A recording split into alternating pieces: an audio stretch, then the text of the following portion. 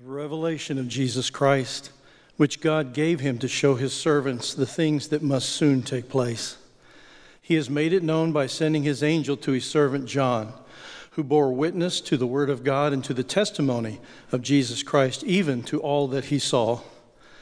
Blessed is the one who reads aloud the words of this prophecy, and blessed are those who hear and who keep what is written in it, for the time is near.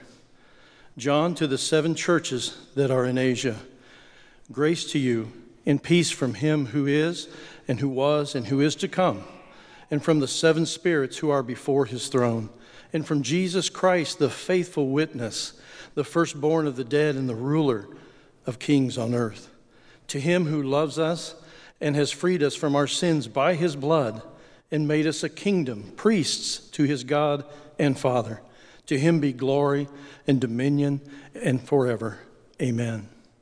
Behold, he is coming with the clouds, and every eye will see him, even those who pierced him, and all the tribes of the earth will wail on account of him. Even so, amen.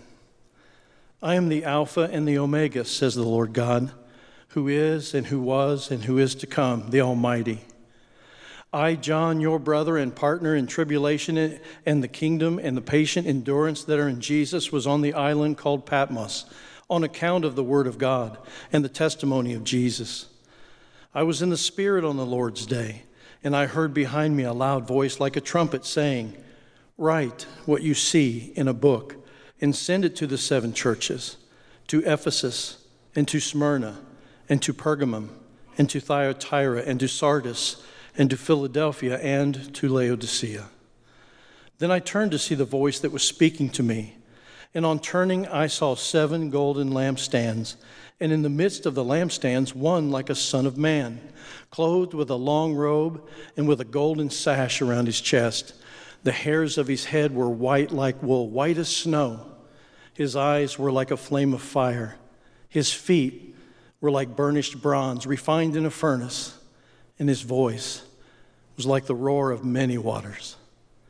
In his right hand he held 7 stars. From his mouth came a sharp 2-edged sword, and his face was like the sun shining in full strength. When I saw him, I fell at his feet as though dead. But he laid his right hand on me, saying, "Fear not, I am the first and the last, and the living one. I died, and behold, I am alive forevermore, and I have the keys of death and Hades. Write therefore the things that you have seen, those that are and those that are to take place after this. As for the mystery of the 7 stars that you saw in my right hand and the 7 golden lampstands, the 7 stars are the angels of the 7 churches, and the 7 lampstands are the 7 churches." This is the word of the Lord. Amen, amen. Go ahead and have a seat. Keep Revelation open right in front of you. Thank you, Kevin, for that. I have a question as we listen to that, and the question is, I want us to imagine, I really do, I want us to imagine, if Jesus in the flesh walked through those back doors, walked down the aisle, climbed the stairs, walked over and took the mic, would we yield the mic to him? And how would we listen to what he has to say? And my hope for us as a church is that once we picked ourselves up off our face on the floor, that if Jesus was here in our midst addressing us, that we would hang on every syllable, that we would be on the edge of our seat, that our hands would be gripping the seat in front of us, listening to what the Lord has to say to us. Now, the beauty of it is that situation is not theoretical. Jesus is in our midst, and he is speaking to his church. Do you believe that? And I want to show us today from Revelation 1 that is that it's true in all of the Bible, but that as we come into this series, as these letters are written to these 7 churches, that the Lord of the churches is speaking to his church. And he has something to say. And that it would benefit us, it would bless us, as the opening of Revelation say, to hear and to heed what he is speaking to his church. And so this is what we want to do in this series. We want to hear the heart of the Lord and what he is saying as Lord of the church to his churches. Now, in order to glean the most we can out of this study through these 7 letters to these 7 churches, we need to understand a bit of the context of this book that we find these letters in.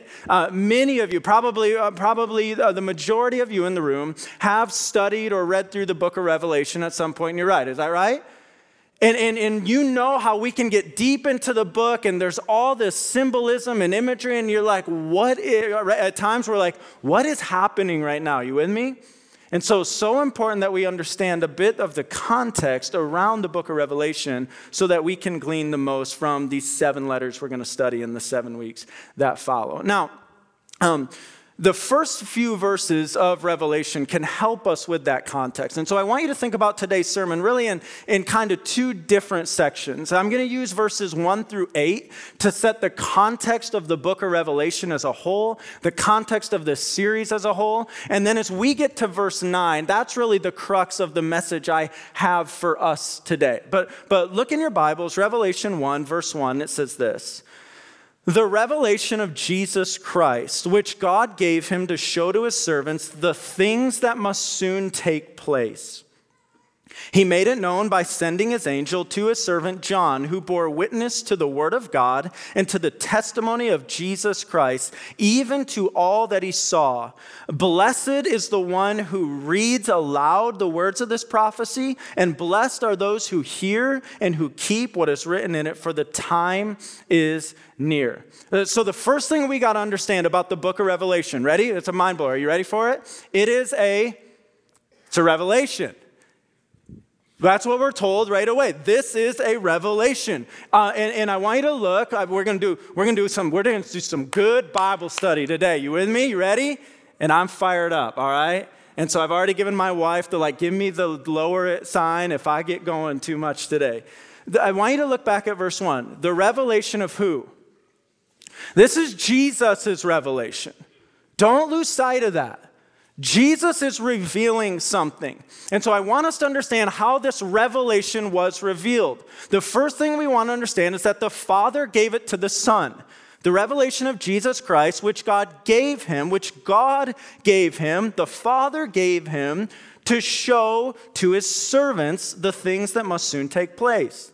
Now, how did Jesus go about making it known? So the revelation's being revealed. The Father gave it to the Son, who made it known through his angel to who? Who did he make it known to? To John. John, who had walked with Jesus, John, a disciple. The angel came and made this revelation known to John. Verse 2 then tells us that John bore witness to the word of God and to the testimony of Jesus Christ, even to all that he saw. And so the Father gave it to the Son, who made it known through his angel to John, who bore witness of this to Christ's servants. And so John is just bearing witness. John is just saying what he's seeing. This revelation that the Lord is giving it. Now, it's so important that we understand, and I think many of us understand this about the book of Revelation. That's why there's so much intrigue around studying it. Go back to verse 1. The revelation of Jesus Christ, which God gave him to show to his servants, the things that must soon take place. The book of Revelation is revealing the things that are to come. It is apocalyptic literature. God making known the things that are to come, especially the things that are to come in the last times. And so this is what is being revealed to John. Now, the question is, before I get there, we can't miss what verse 3 said. What does verse 3 tell us? Blessed is the one who reads aloud the words of this prophecy, and blessed are those who hear and who what? We're going to be blessed if we hear this and we keep this. You believe the word of God? There's a blessing in us studying this and announcing and pronouncing the word of God aloud, in hearing what God has to say to us, and in keeping it. So we want to hear it and we want to heed it. So John is going to reveal this revelation. Y'all with me still? I need some feedback in this series, okay? All right? How is he going to go about revealing this revelation? In the form of a letter. How do we know that? Look at what verse 4 says. John, the writer, John, to who? To the 7 churches that are in Asia. I, John, am recording this revelation that I'm seeing, and I'm recording it and writing it to the 7 churches that are in Asia. Now, a map on the screen, as we think about these 7 churches, we're talking about 7 actual churches, historical churches in Asia Minor, in modern-day Turkey. And in these 7 churches, I know I've given the names away already because later in the chapter we're told the names of these churches. But I want us to understand something. These aren't the only 7 churches that there were at the time in Asia Minor. There were more churches. Why are these churches addressed and maybe not Colossae or another church addressed? I believe as these 7 churches are addressed, in addressing these 7 churches, these issues that are addressed are representative of the churches in Asia Minor at the time. And so in addressing these 7 churches, and 7 is such a significant number in the book of Revelation, we'll talk more about that. John is addressing the church in Asia Minor at the time, but even more so. G.K. Beale argues, and I believe convincingly, that as these 7 churches are addressed, not only is it representative of the churches in Asia Minor at that time, it's representative of the issues that the Lord seeks to address in the church universal throughout all of time. And I want to prove that to you as we get into these letters. That is, as the Spirit of Christ is addressing some things in those churches in that place then, it's been recorded in God's infallible word for us to hear and heed as this church, Redeemer Bible Church, right here today. You believe that with me? So the Lord has something to say to us in this. And so it's a letter written to these 7 churches, and now this greeting continues. John to the 7 churches that are in Asia. And then he says this, grace to you and peace from him who is and who was and who is to come, and from the 7 spirits who are before his throne, and from Jesus Christ, the faithful witness, the firstborn of the dead, and the ruler of kings on earth.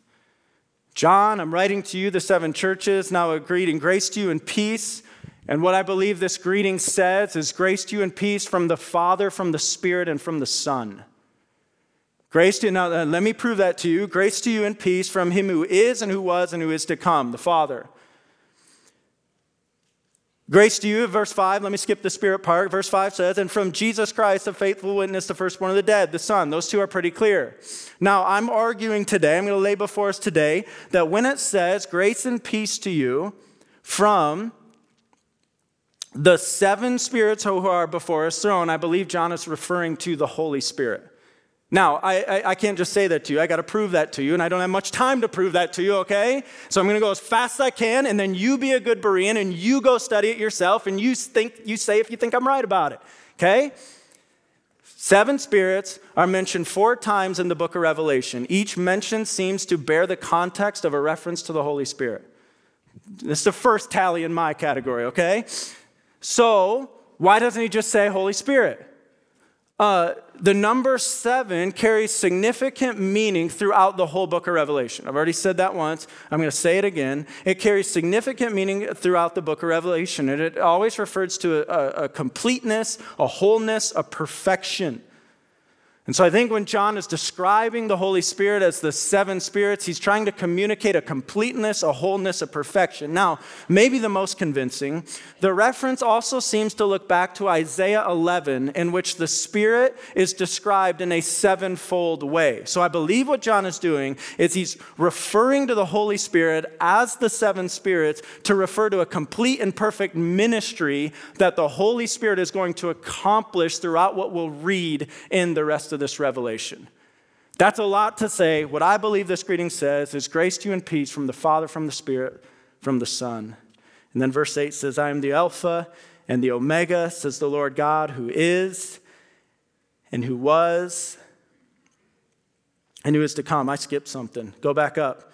End of verse 5. To him who loves us and has freed us from our sins by his blood and made us a kingdom, priest to his God and Father. To him be glory and dominion forever and ever. Amen. Behold, he is coming with the clouds, and every eye will see him, even those who pierced him, and all tribes of the earth will wail on account of him. Even so, amen. I'm the Alpha and the Omega, says the Lord God, who is and who was and who is to come, the Almighty. So John says, stay with me now. John says, I'm writing to you 7 churches, grace to you and peace from the Father, from the Spirit, from the Son. And after he greets them and gives grace and peace from the Son, the whole rest of this chapter is about that Son. He explodes into a doxology about the Son that we just read. And we have to listen. Okay, time out. What Revelation reveals about who our Lord is, like, it has to stir the affections of those who are true followers of him in this room today. Like, there's no way that blood-bought, spirit-indwelled followers of Jesus can just sit and listen to these things and be like, I wonder if the Colts will pull it off here today. I'm telling you, the rest of this chapter is all about Jesus. John explodes into this doxology about Jesus. He loves us, and he's freed us from our sins by his blood. And all God's people said, and he's made us, he's not just freed us, he's not just loved us, and it's not just like, hey, you're free, like, good luck. No, he's made us a kingdom, a priest to his God and Father. To Christ be glory and dominion forever and ever. Amen. And then think about this. Behold, he is coming with the clouds. He's coming back. We just celebrated Advent. There will be a second Advent. Come, Lord Jesus. Amen. In Franklin the other night, like 3,000 houses were without power. My wife wakes up at 1:30 and it's dead silent in our house, and she's like, the Lord, he's coming. Which, like, I was so impressed by how spiritual she was in that moment. I'm like, how do we get heat in our house right now? He's coming back. And listen to what it says about when he comes back. He's coming with the clouds. Every eye will see him. Even those who pierced him, and all tribes of the earth will wail on account of him. Think about the times you've heard someone wail.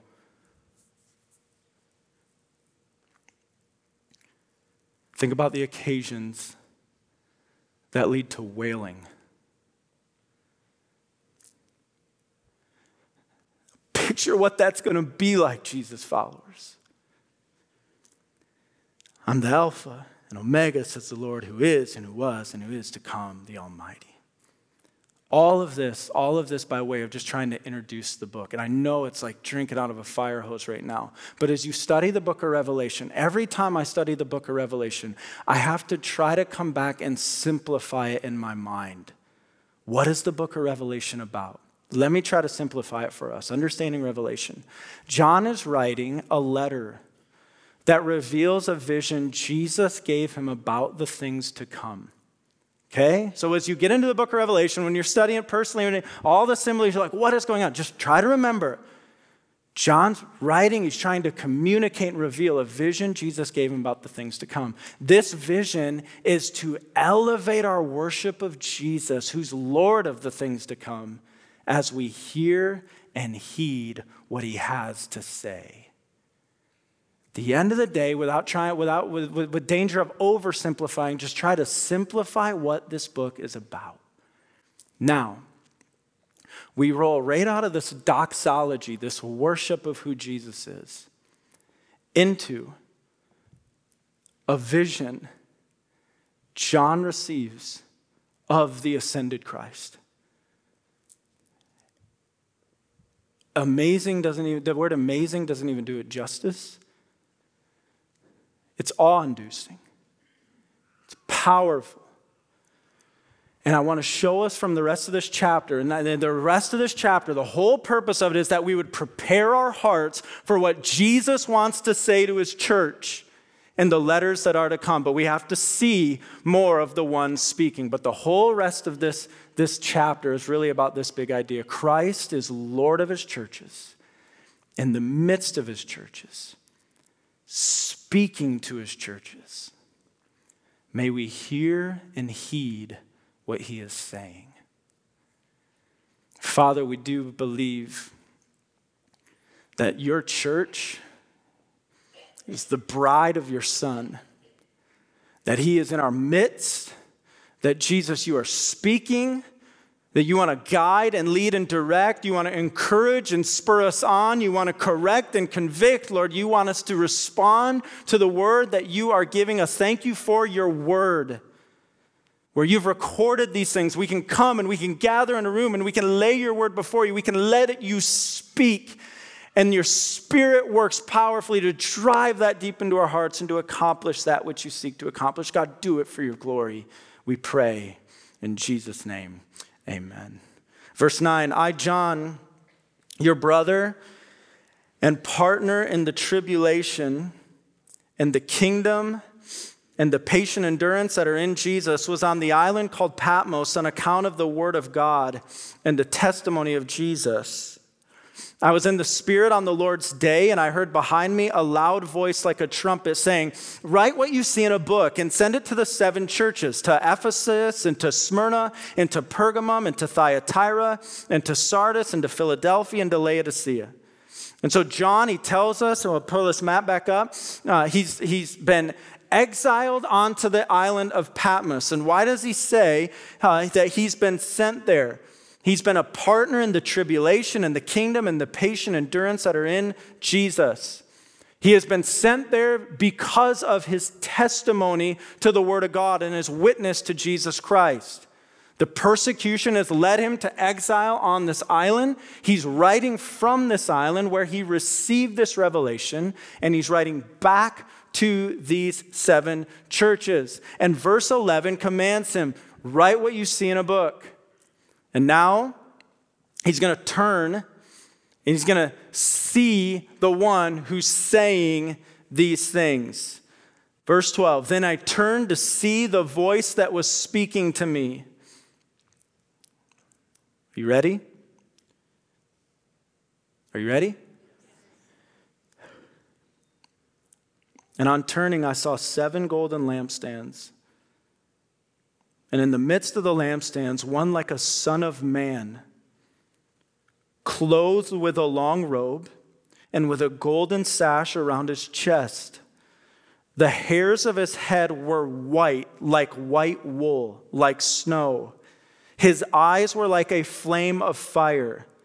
His feet were like burnished bronze, refined in a furnace. And his voice was like the roar of many waters. In his right hand he held 7 stars. From his mouth came a sharp 2-edged sword, and his face was like the sun shining in full strength.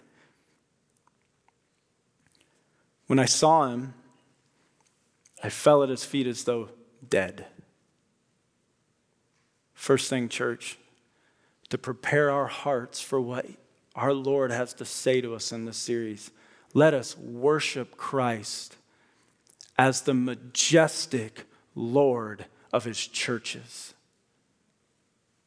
I use the word majestic on purpose.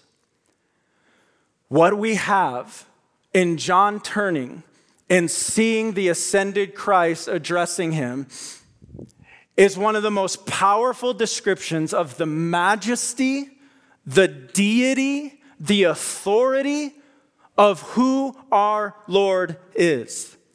And now it's so important that we understand the fullness of this whole description. Because, right, if we just saw this thing in whole and just took the physical descriptions in and of themselves, we would be blown away. But then you break down why Jesus looks the way he does And you see how the description John sees is a fulfillment of all kinds of Old Testament prophecies that proclaim that Jesus really is the Son of Man and he really is God. I want us to see this, so let's walk through this. This majestic Christ, it'll be on the screen. This majestic Christ. It says he turns and he sees in the midst of the seven lampstands one like a son of man. It's one of Jesus' favorite titles for himself while he had his earthly ministry. He'd often refer to himself as the Son of Man. But it's this fulfillment of a Daniel 7 reality in which Daniel saw, I saw one like a son of man. And what's he wearing? He's wearing a long robe and a golden sash, proclaiming that he is the perfect and final high priest. A connection to this Daniel 10 reality of which Daniel saw in his vision. It says he with white hair like wool. Corresponds again to Daniel's vision in Daniel 7 with flaming eyes. What Daniel describes in Daniel 10, and bronze feet, again in the book of Daniel. And then it says he has a thundering voice. It's the same description used of the voice of God in the book of Ezekiel. John is pulling out that this one he turns and sees is not merely just a man or a savior. He is God, fully God. It says he's holding the 7 stars. Now, we use our cheat sheet. Later in the chapter, we're told what the 7 stars and the 7 lampstands are. Verse 20 says, as for the mystery of the 7 stars that you saw in my right hand and the 7 golden lampstands, the 7 stars are the angels of the 7 churches, and the 7 lampstands are the 7 churches. He's holding the angels of these churches in his right hand. The church is his. The church is his. He is Lord of the church. He's to be worshiped as Lord of the church. So he's holding the 7 stars with a 2-edged sword from his mouth.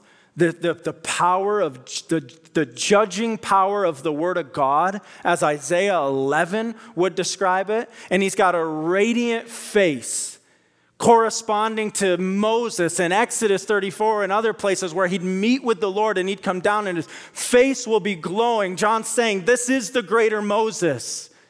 He is here. Now let me ask you this. How, again, as blood-bought, spirit-indwelled followers of Jesus, citizens of the kingdom of heaven, can we possibly read this and think of anything else as worthy of our worship? And the question I just want to lay to us, how does your understanding of who Jesus is compare to what John just saw here? Come on, think about that. No, really think about it. How does your view of who Jesus is compare to the description of what John just gave us here? Is Jesus for you merely a good self-help teacher? Helping you and you can find yourself in a jam? Is Jesus for you merely just a good moral compass? He helps me make some better decisions with my life. Is Jesus for you a get-out-of-hell-free card with little to no interest of him actually being Lord of your life? Is Jesus for you a genie to get you what you want? Or a guide to get you where you want to go? A good partner riding shotgun as you drive the direction of your life? Or will we let the Word of God speak? And will we see him as the King of Kings and the Lord of Lords, as fully God, as the Son of Man, as the perfect high priest, as the refining fire, as the greater Moses and the greater David, who he will run his church and he will judge his earth, and he always has, he is now, and he always will be Jesus Christ, Lord of all? Which one of those do we want? Do we really want to be in control, asking this Savior to bow to our whims, or will we bow to him? That's the question. Listen, for American believers especially, y'all, me included, that's the question for us. Jesus doesn't exist to get me what I want and where I want to go. I exist for his glory. And if I ever forget it, Brock, get your face back in Revelation 1. Because how can we read this and look around and think any of these fake, stupid demigod idols are worthy of worship like that? How do we read this and go, yeah, but man, my money, man, my stuff, man, my pleasure, man, my accomplishments, man, me. How can we read this? No. Can we just say, to start this series, and everything that the Lord has to say to us, he is Lord of his church. And we're going to worship him like that. Now, good news. This is not just a description of some far-off deity with no interest in his people. Is that good news? Can you imagine if who was just described here didn't have compassion on his people? And yet, he's near. Second thing I want us to see from this, let us see Christ in the midst of his churches. Let us see Christ in the midst of his churches. Why do I say that? Look back at verse 12. It says, then I turned to see the voice that was speaking to me. And on turning, I saw 7 golden lampstands. Remember, use our cheat sheet. Verse 20 is our cheat sheet. What are the 7 golden lampstands? They're what? They're the churches. So he turns and he sees 7 golden lampstands, and where is this one like a son of man? Verse 13, where is this one like the son of man? He's in the midst of the lampstands. This Savior is in the midst of his churches. He's not separated from his churches. He's not off at a distance. He is here among us. He is with us. Bruce Metzger said it like this. When John says he saw Christ in the midst of the lampstands, he wants to let us know that Christ is not an absentee landlord. On the contrary, he is in the midst of his churches, supporting them during trials and persecutions. Praise be to God. This one just described in all of his majesty, deity, power, and authority is in our midst. He's here. He's comforting, he's encouraging, he's prodding, he's leading, he's convicting, he's calling us as we sang about this morning. And man, we better sing that song every week for this series. I love it. He's calling us back to himself right here in our midst. Are you encouraged by this? No, like really tangibly in your heart. Like don't just say yes because the preacher asked a question, right? Like Jesus, yes, and God in the Bible. Are you encouraged by this? He is in our midst. Now, he's in the midst of his churches. Only the places that worship him as Lord are his churches. You can throw CHURCH on the side of a building and you can get some government filings and it doesn't mean it's a church. I only got one amen on that one. He is in the midst of his churches that are truly churches, where Jesus Christ is worshiped as Lord, where the word of God is preached, where the body of believers are fellowshipping together, where baptism and communion are being celebrated and remembered, where there's church restoration and discipline happening to bring wayward believers back into the fold. Jesus is in the midst of his churches. He's guiding all of that. And now, in the midst, he's speaking. He desires to be Lord of his churches. He has something to say to his churches. That is exactly what we're about to launch into. What is the Spirit of Christ communicating to his churches? Third thing, write it down, is this. Let us hear Christ as he speaks to his churches. Look at what it says here in verse 17. When I saw him, I fell at his feet as though dead. First, just think about that. That response is written by one who walked with Jesus for 3 years on earth. If he fell down dead at this site, what would we do? When I saw him, I fell at his feet as though dead, but he laid his right hand on me, saying, fear not, I'm the first and the last and the living one. I died, and behold, I am alive forevermore, and I have the keys of death and Hades. He's got the keys to death and Hades. They're in his hands. Like I hold the broken key in my 2007 Honda Pilot. Jesus holds the keys to death and Hades. Now, what does he say in verse 19? First word of verse 19. Write, therefore, the things that you have seen, those that are and those that are to take place after this. He's commanded John again to write. Jesus has something to say to his churches. Verse 11 said the same thing. Write what you see in a book and send it to the 7 churches. Earlier, right away in verse 1, this is a revelation of Jesus Christ, which God gave him to show to his servants the things that must soon take place. He made this known to his servant John, and then John bore this witness. What Jesus is communicating as Lord of the church in the midst of the church is that he has something to say.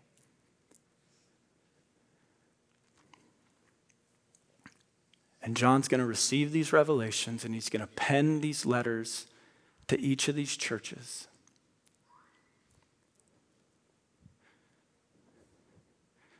And when the Lord of the church, who's in the midst of the churches, has something to say to his churches, it's probably good that his church would hear and heed what he has to say. You with me? So how will we hear what he has to say to us in this series?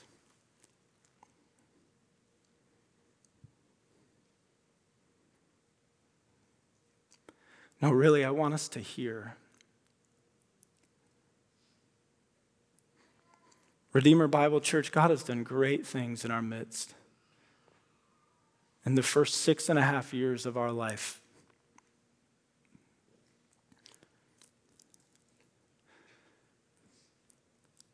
but I don't want to just settle on what he's done in our midst in the past. I want to hear what he has to say to us right now. And then I want to obey what he's telling us to do. And I want to be the people he wants us to be. And I don't ever want to come to this place where like his glory is robbed and we start doing our own thing and not just listening to what the Lord of the church is telling us to do. I don't want to do that. We all know how easily that could happen. Yeah, man, it started like a great work of God, and then we just started running an agenda and doing our own thing. Let's hear what he has to say. Let's respond to it. And let's follow in what he's calling us to do and to be as his church. Towards the end of every one of these letters, for the next 7 weeks, and each of these 7 letters, you'll come almost to the end and you'll find this phrase in every single one.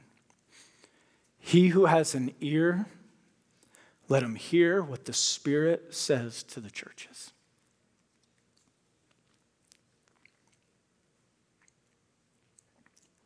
God, give us ears to hear. You with me? God, drain us of our pride that thinks that we can just read these things and understand it. Look, give us ears to hear. What are you saying to us? What are you telling us to do? Who are you telling us to become? Where are you telling us to go? You are Lord of your church. We are not. God, give us ears to hear. So I want us to prepare for these weeks and what the Lord has with just a prayer of preparation. You might just fold up your stuff and just kind of free up your hands. I'm telling you, y'all, if you've studied these letters before, you know it. If you haven't, let me warn you. God's got some things to say to us coming. And our heart's got to be ready to hear it. He's going to call out a church that's lost its first love. He's going to call out a people who've settled for lukewarmness. He's going to call out a church who's just allowed a bunch of sinfulness to infiltrate. And in all of that, he's got words and warnings and encouragements for us. So the prayer preparation, you are Lord. You are among us. And you are speaking. Give me ears to hear what your Spirit has to say. Just take a few quiet moments and pray that yourself.